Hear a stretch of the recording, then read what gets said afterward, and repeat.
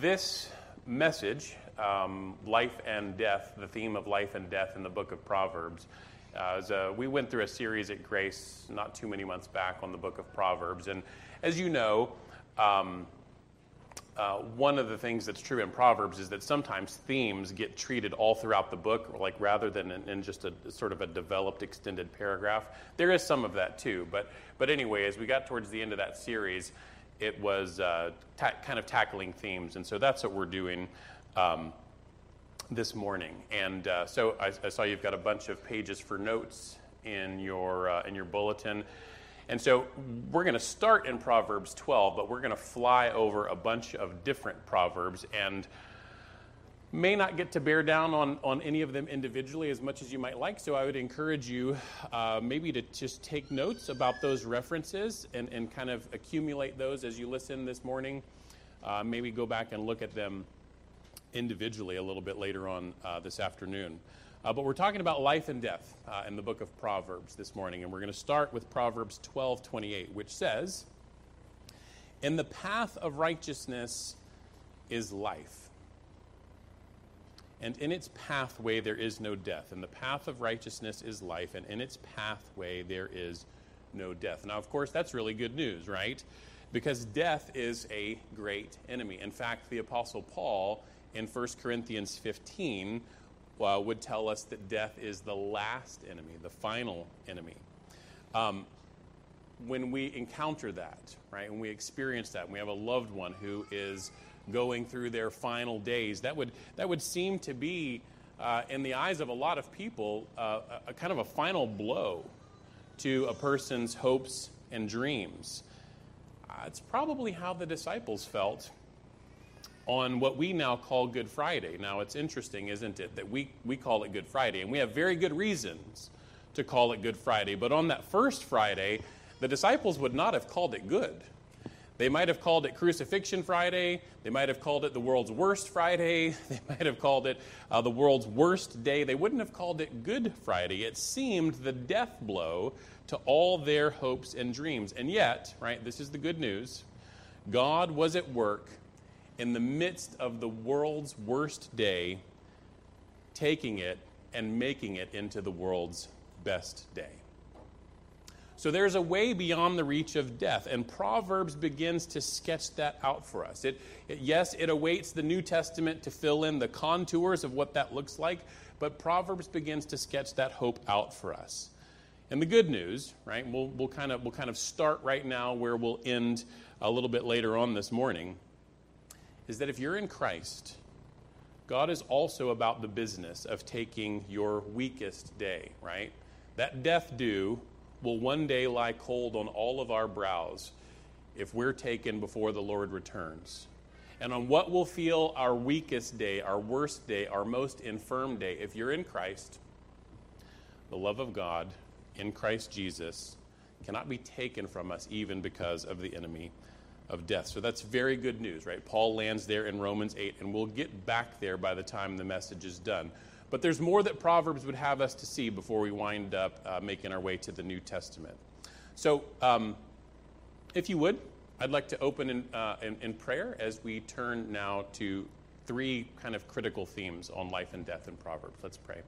Heavenly Father, as we move in now to the investigation of your word and the application of your word to our lives, I pray that you would give each of us here receptive hearts that are eager to receive and to feast on your word, to find encouragement where it is to be found, perhaps to find warning where we may need to turn away from paths that lead to death.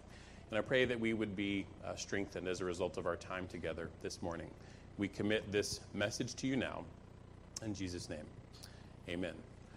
So I have three key emphases and some application, okay? 3 key points and then some application today. That's kind of where we're going.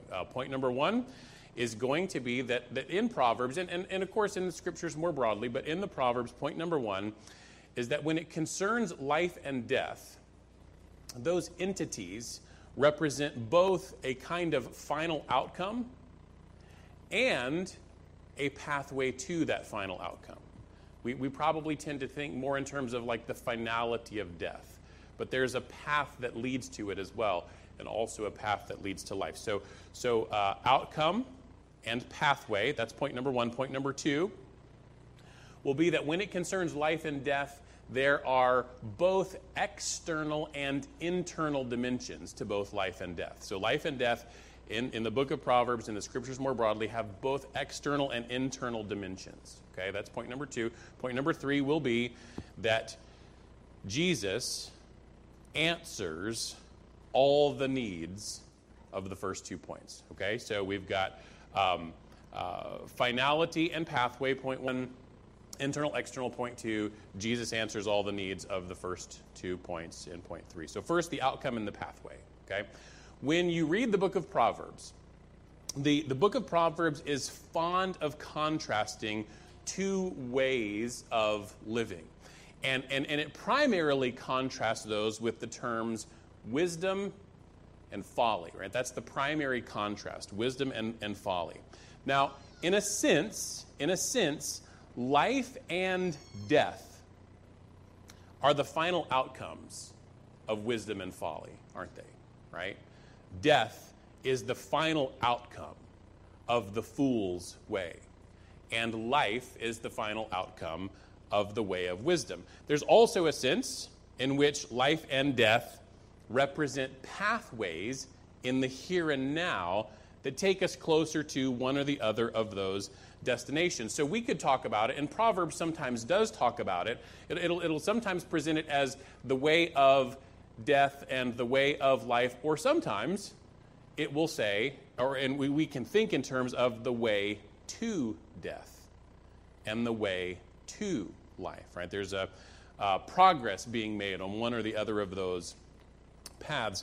And the whole of the book of Proverbs is an exhortation to its readers to make the wise choice, to make the choice that turns away from the path to death and embrace the path to life while we still have time to do that. Okay?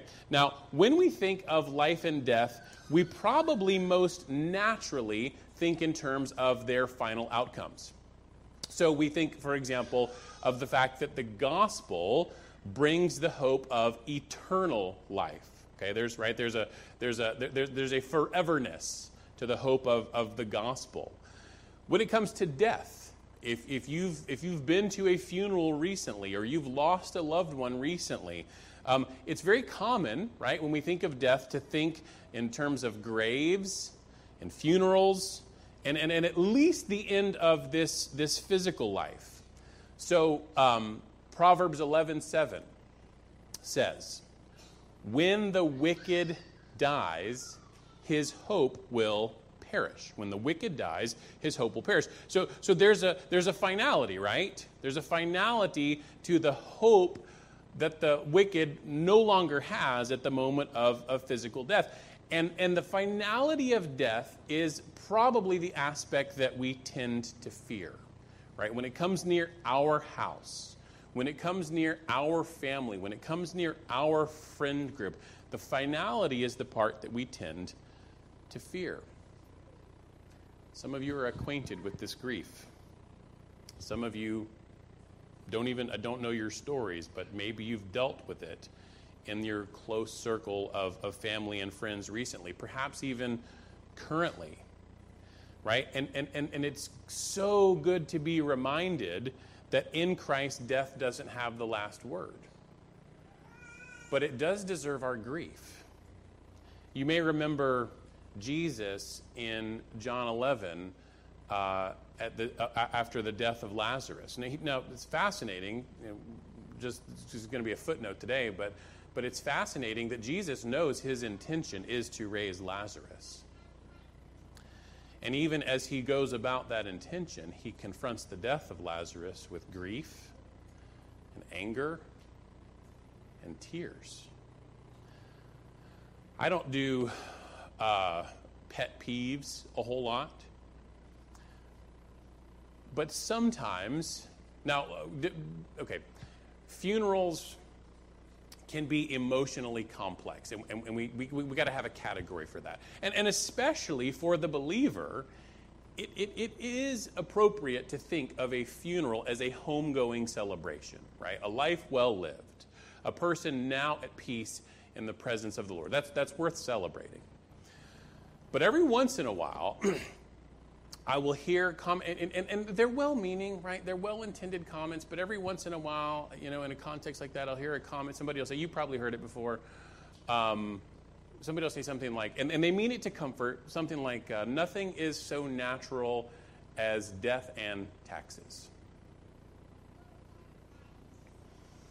Well, I understand the point, right? When they went, right, the good intention behind that is death and taxes are common, and everybody faces them. Everybody pays taxes, and everybody dies. Okay, true enough so far as it goes, but when we think theologically, it's not true that death is natural, okay? Theologically speaking, death is common after the fall, but it is not natural.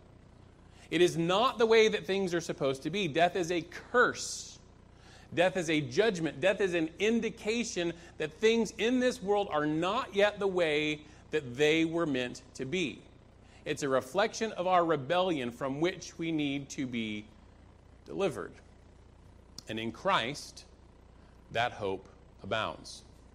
So there's a finality, right, to both life and death, but life and death are also pathways, right? They're pathways in the present moment that are moving in the direction of one or the other of those destinations. When it concerns death, if the finality of death is the part we fear, then the pathway to death is probably the part we tend to overlook, isn't it? So, a couple more Proverbs for you.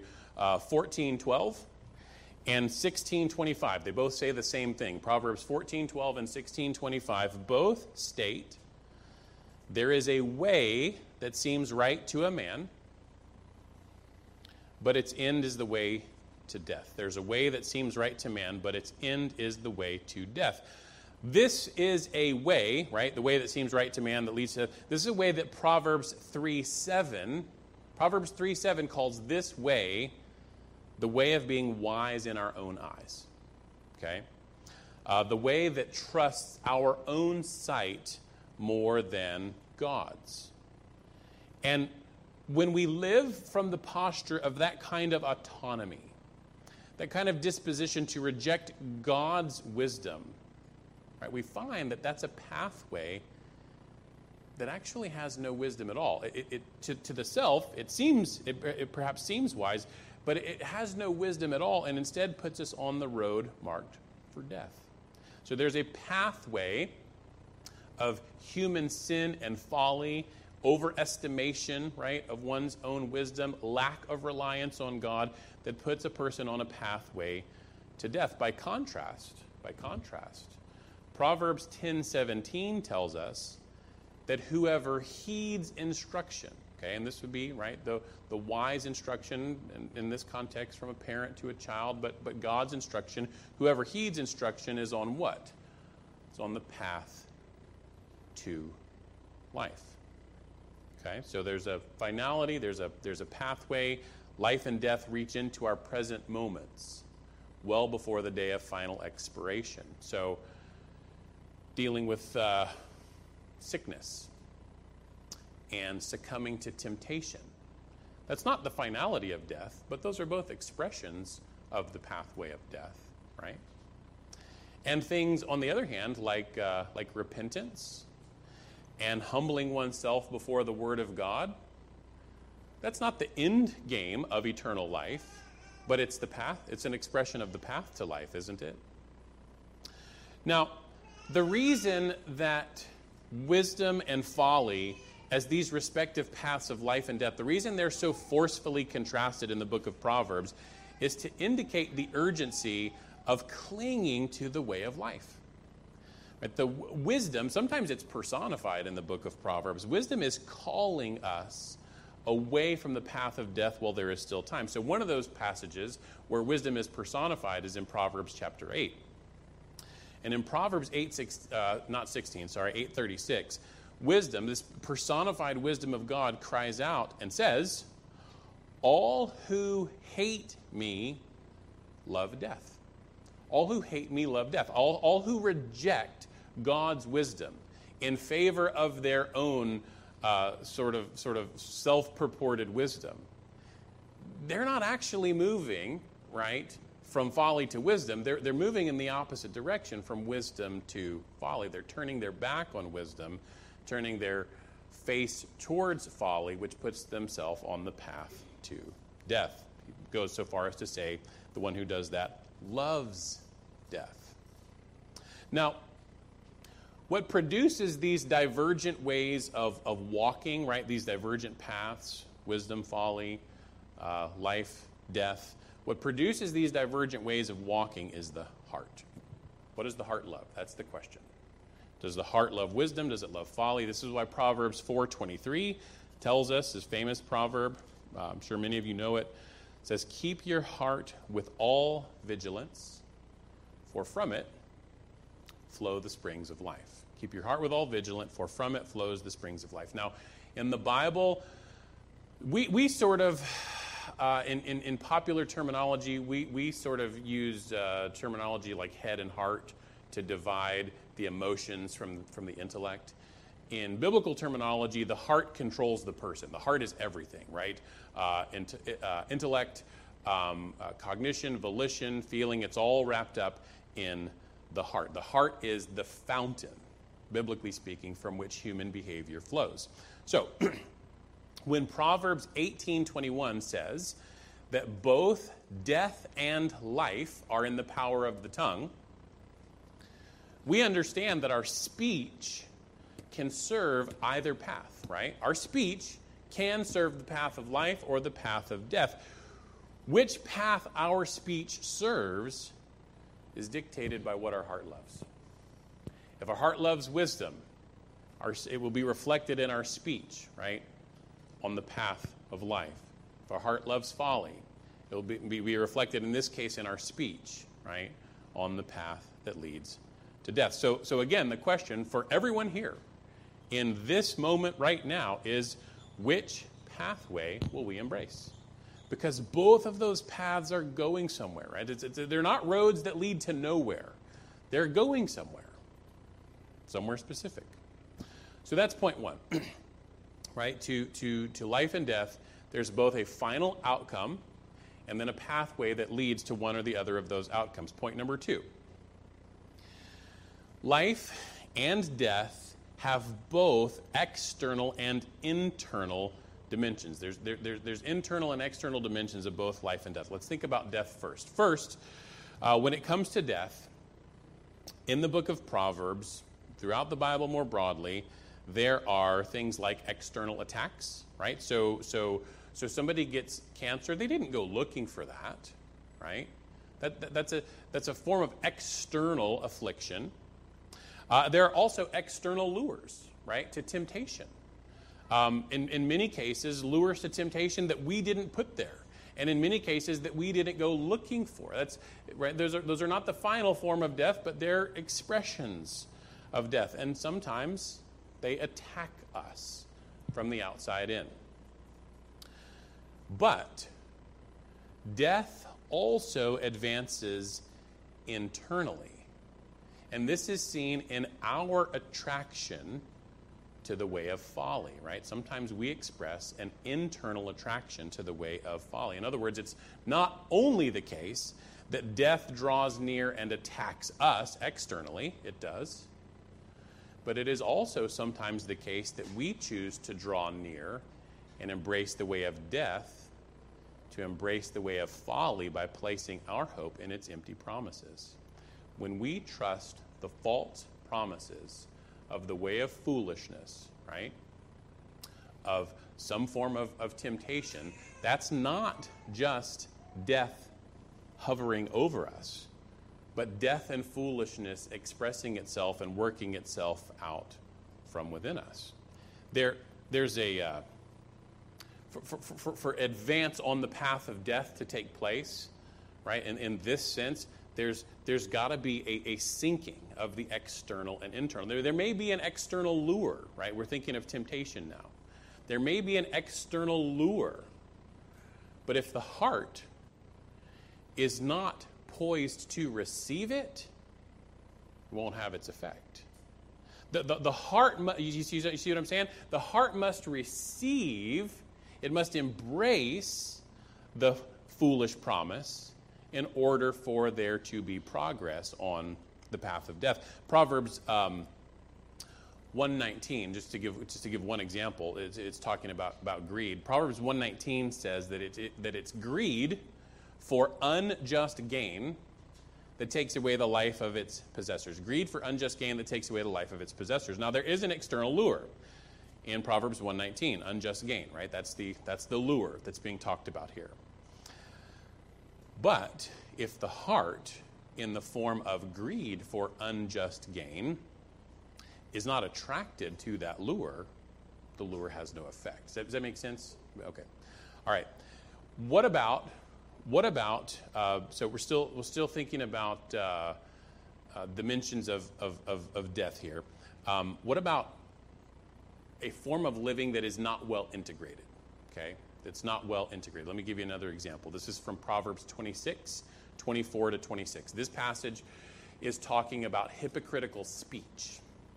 Hypocritical speech. Proverbs 26, 24 to 26 says, "Whoever hates disguises himself with his lips and harbors deceit in his heart. When he speaks graciously, believe him not, for there are 7 abominations in his heart. Though his hatred be covered with deception, his wickedness will be exposed in the assembly." So there's kind of a two-facedness in speech, right?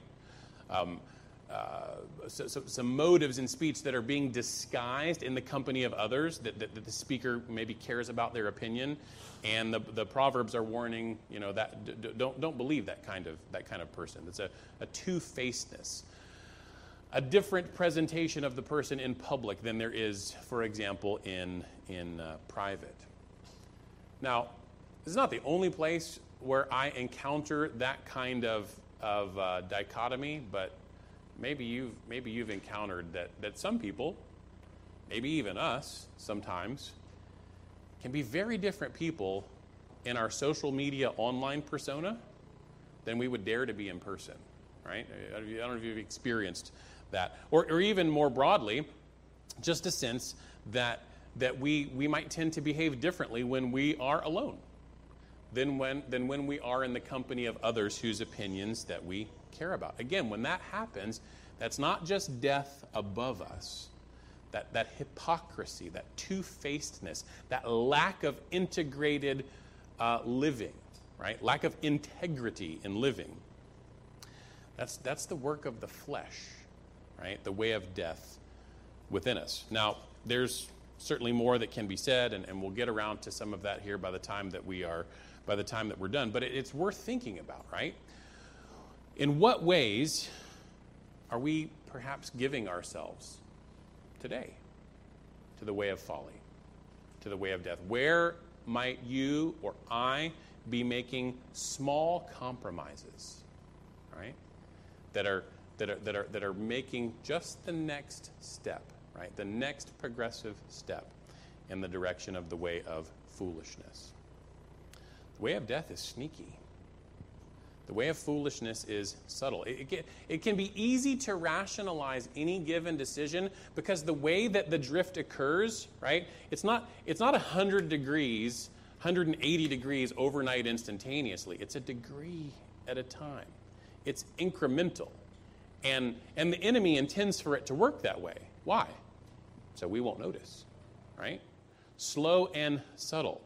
Be very easy to rationalize that kind of trajectory of drift because we don't know what's going on. I had a student one time, it wasn't Oscar. Oscar doesn't know this student. This student doesn't live in California anymore. It was years ago. I had a student one time in class who got really irritated with me because we were getting ready to take a quiz, and I made the offhanded comment, just encouraging them to have integrity, right, on the little test they were about to take. I made the offhanded comment, something like, hey, if you guys If you make yourself comfortable with cheating on a quiz today, that's taking a step in the direction of becoming the kind of person who perhaps on another day would make themselves comfortable with cheating on a spouse. And this guy got, he was visually exasperated. The hands went up. Oh, I can't believe, he even spoke. I can't believe you would say that. Those things are a million miles apart, Professor. Okay. Those two different forms of sin might, in fact, be different way stations on the path that leads to folly and death, right? We can distinguish them. They're different points on the way station. But here's the point. They are on the same path. And progressing down that path makes a person more comfortable tomorrow or next week or next month or next year with something that may seem unfathomable to him or her today. What about life? So there's external and internal dimensions to the dilemma of death. And we need both of those aspects, right? The external attacks and the internal attraction to be defeated. And the good news in the book of Proverbs is that the external and internal features of death are countered by the external and internal features of life.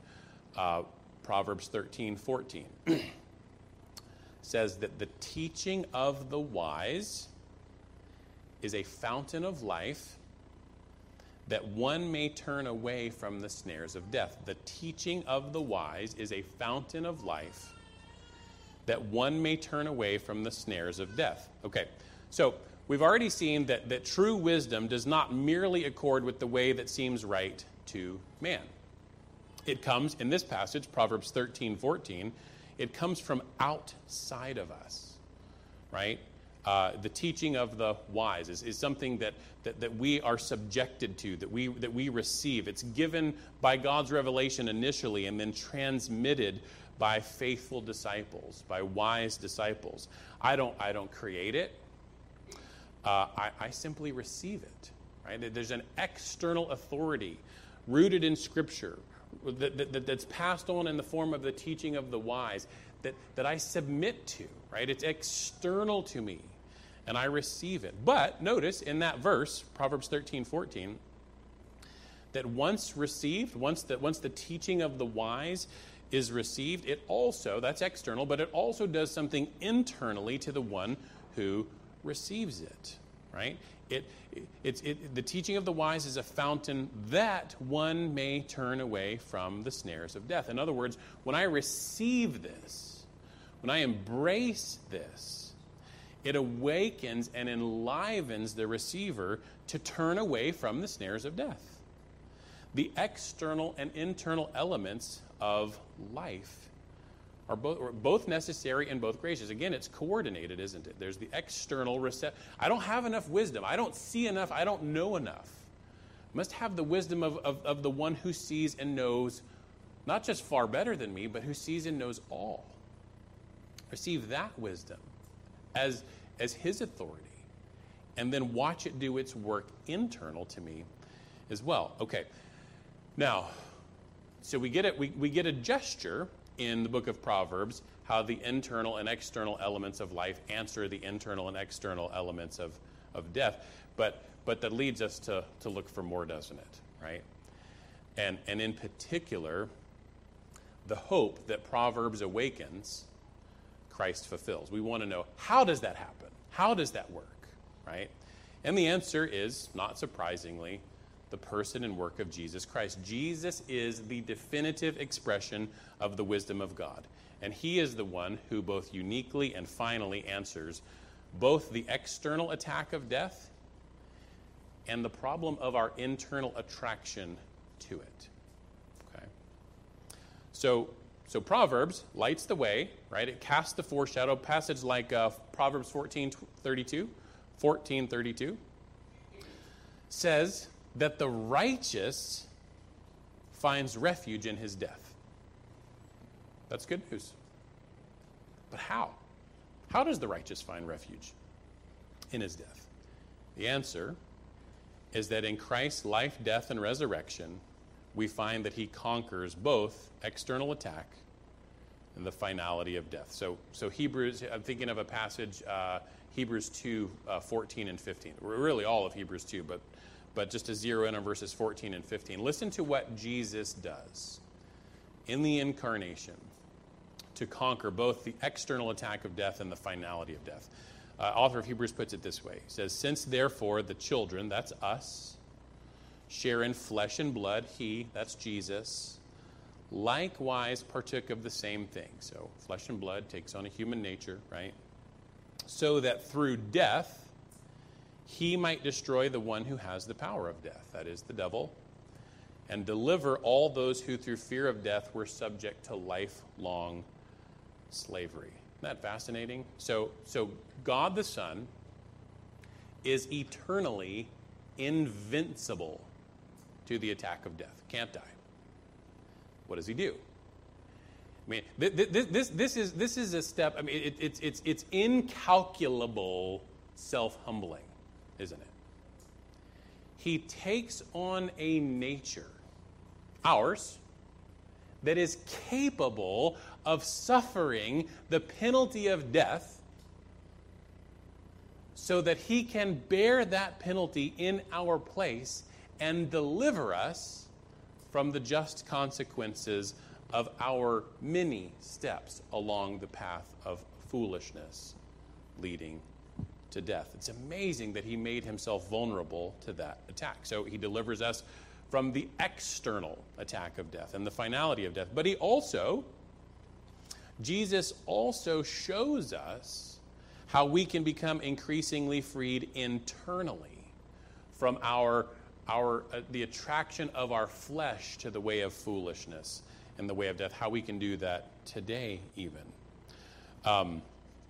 Sometimes, right, we've already talked about the fact that we can compartmentalize who we are in public from who we are in private, lack integration in our living, be inconsistent in our personhood. You could never say that of Jesus, could you? It's not something that can be said of Jesus. He never walked a path that was disintegrated, sometimes faithful, sometimes unfaithful. Jesus was the same in what he said and what he did. So he tells his disciples in Matthew 5, love your enemies and pray for those who persecute you. And then, when he's hanging on a cross, he prays, Father, forgive them. They know not what they do. Jesus was the same in private as he was in public. Again, when hanging on a cross, he did not summon a legion of angels to deliver him from his oppressors, though he could have, right? Death had no intrinsic claim on him. He could have called on a legion of angels to deliver himself. What he couldn't do is deliver himself and deliver you and me, right? It's either or. He either bears the penalty and so delivers us, or escapes the penalty and so delivers himself. In public, in the very public eye, he did not do that. He did not self-protect. He did not look out for number one. But he also didn't do that in the privacy of the Garden of Gethsemane, right? In the privacy of the Garden of Gethsemane, in the dark of night, when nobody was around except for some sleeping disciples who would never have been any the wiser, he could have hightailed it and ran. And he didn't do that. And he gave himself, right, voluntarily to those who would persecute him unjustly. In both cases, what he says and what he does, in private and in public, Jesus was riveted on the glory of God and the good of sinners. And as he did that, right, he's literally proving himself to be the way, the truth, and the life. So how can we learn to walk a little bit more like that? Here's the application. The first application I want to make is perhaps there's somebody who's with us this morning who has never embraced the way of life in the person of Christ, the way of wisdom in the person of Christ. If that's you, the very simple exhortation to you today is don't delay. Don't put it off any longer. Do it today. Come to Christ today. Embrace the way of life, the way of wisdom, the beauty of Christ. do it today. Sometimes people, I guess young people, have sometimes been known to say things like, oh, I know Christ is an important person, need to get around to the business of dealing with him eventually, but I want to sow my wild oats while I'm young, and then I'll deal with Jesus later. That's a foolish statement, isn't it? Because again, that statement assumes that I can walk a while on the path that leads to destruction and not be changed into a person who is more comfortable on that path. It says I can sow my wild oats and reasonably assume I'll come to my senses later on down the road. It's not like, right? Apart from a miraculous work of the Spirit of God, that's the more time I spend on the road that leads to death, the more comfortable I'm going to be on that road. And the less likely I'm going to be eager to forsake that road. The way of folly dulls us, right? It changes us into people who are more and more at home there until it turns out often to be too late. So, if that's you, if you've never come to Christ, I know there are people here, Oscar, myself, people who've led worship this morning, would love to talk with you. I'll be around after the service. What does that even mean to abandon the way of folly for the way that leads to life and the way that leads to Christ? We'd love to answer questions. We'd love to pray with you. We'd love to offer you some encouragement. Okay, second application. What if you have embraced the way of life? What if you have come to Christ? You are a Christian, but like the rest of us, you find yourself struggling in between the first day and the final day, right? Somewhere in between the first day of faith and the final day, and there's, struggle. What do you do then? I have three quick, hopefully helpful encouragements for you. Okay, so here's number one. It's the most obvious, but I think it bears pointing out in any case. So encouragement number one to this particular group is that continuing on the path of life requires walking on that path day in and day out. Okay, so like I said, it's not a very profound observation, but think of it like this. Let's say that somebody here had the bucket list goal to walk from across America from the Pacific Ocean to the Atlantic Ocean. Now, probably nobody has that goal, but let's just say, for example, for the sake of argument, that somebody did.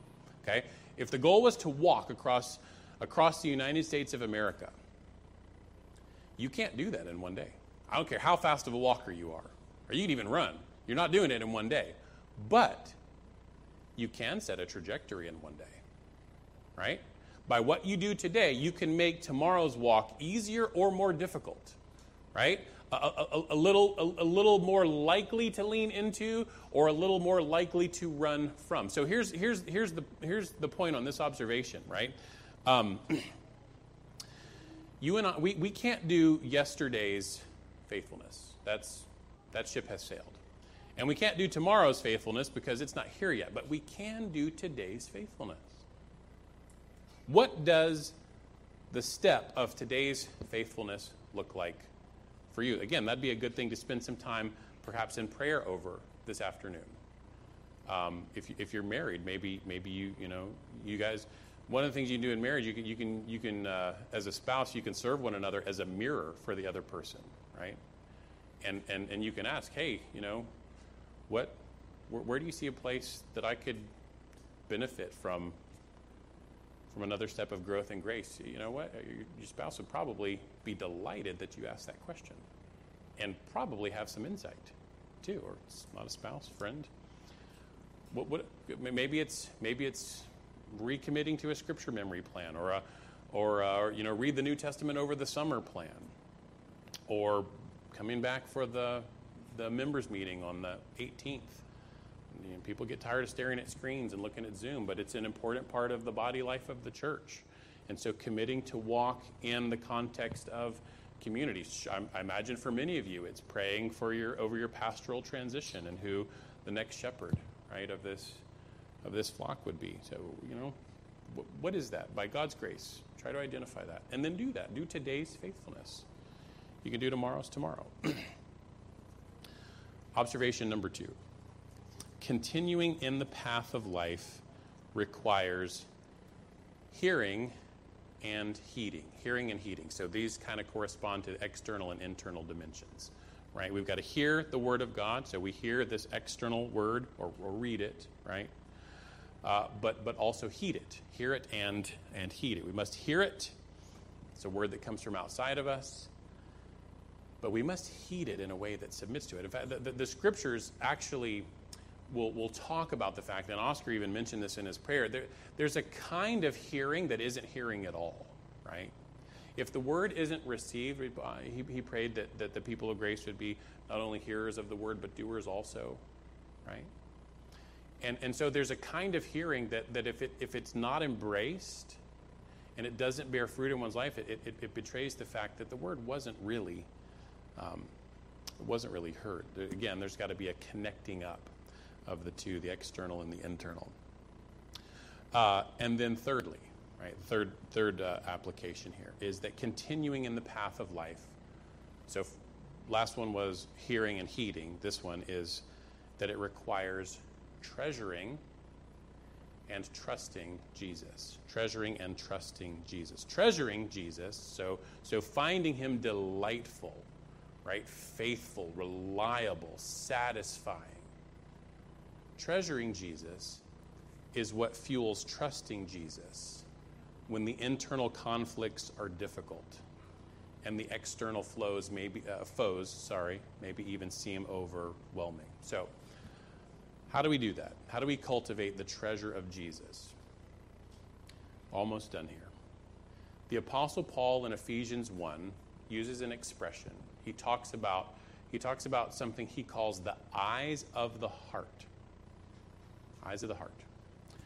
Now we've already, right, the heart, right, in the biblical frame of reference is sort of the control center of the person. So, he's not just talking about the muscle that beats in the chest cavity, but he's using this metaphor to talk about the ability that the heart has to perceive, right, certain truths. How do we cultivate the treasuring of Christ? Here's a couple of suggestions. One, we use the eyes of the heart to behold Jesus, right, the one on whom death has no claim, as he refuses to flee death's curse for us. That will increase my treasuring of Jesus when I see that he has every right to look out for himself and refuses to do so. We use what Paul calls the eyes of the heart to gaze or behold, right, in meditation. We're not like physically seeing, but spiritually seeing. That's kind of the point there. To perceive and to behold Jesus drinking the cup of God's wrath to the very last drop, so that death's claim on us is finished. If I perceive that, if I behold that, if I meditate on that, my treasure of Christ goes up, so too then does my trust of Christ. This perceiving with the eyes of the heart, Paul in another passage in 2 Corinthians 3:18, he says, we all with unveiled face, beholding the glory of the Lord, are being transformed into the same image from one degree of glory to another. So he talks about beholding.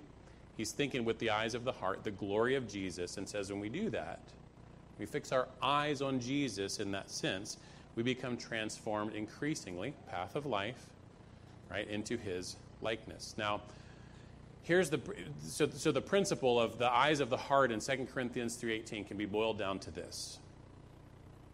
We become like what we behold.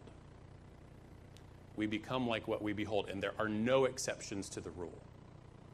Everybody does this, whether they know they're doing this or not. There's all kinds of things that our hearts can behold, call that treasure, that are deadly for us. And there's one that gives life. If I thought about putting a PowerPoint image up, but it was just one, and I don't think it's necessary. But if you remember from The Lord of the Rings by Tolkien, the final book, The Return of the King, if you saw the film, I thought this is a scene that was particularly well done. There's a scene right at the end. I hope I'm not spoiling it for you, but you had your chance to read it if you haven't read it yet.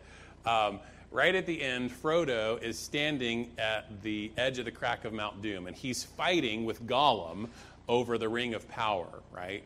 And Gollum finally gains the ring of power, but as he does, his foot slips, and he's falling into the lava of the cracks of Mount Doom. He's literally going to his destruction. But as he falls, the ring is falling with him, and he reaches out for it. He's going to his death, and his face is just lit up with glee. He's okay, why? Because that's his treasure. He has become ensnared by it. And Tolkien does a really nice job literarily and visually, the filmmakers did, of portraying the way that consumption changes Gollum even physically. Not just, they show the internal effects of his corruption externally. They do a nice job of that, don't they? Right? Nobody's exempt from this. Most people don't know it's happening, but nobody's exempt from having something in their lives exert command on the control center of their life, because that has become the preoccupying concern of their heart's gaze, of their heart's treasure. It could be money. It could be fear of man, in the sense of wanting some other person or persons to think well of you, that you just struggle and try time and again to win that approval. All kinds of ways that we can experience succumbing to that control with effects that are very destructive. But here's the good news. Well, there's all kinds of ways that can be done in a deadly fashion. There is a way. Right? The answer to that problem is not doing it. It's not avoiding it altogether, but it's finding the one who's worthy of our trust. The one who is worthy of our treasure. That is Jesus Christ.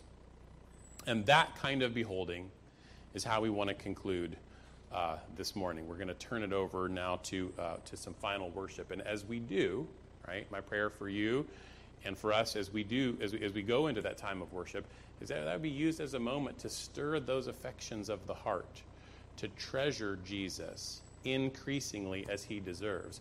And so walk out of here trusting him increasingly as he deserves.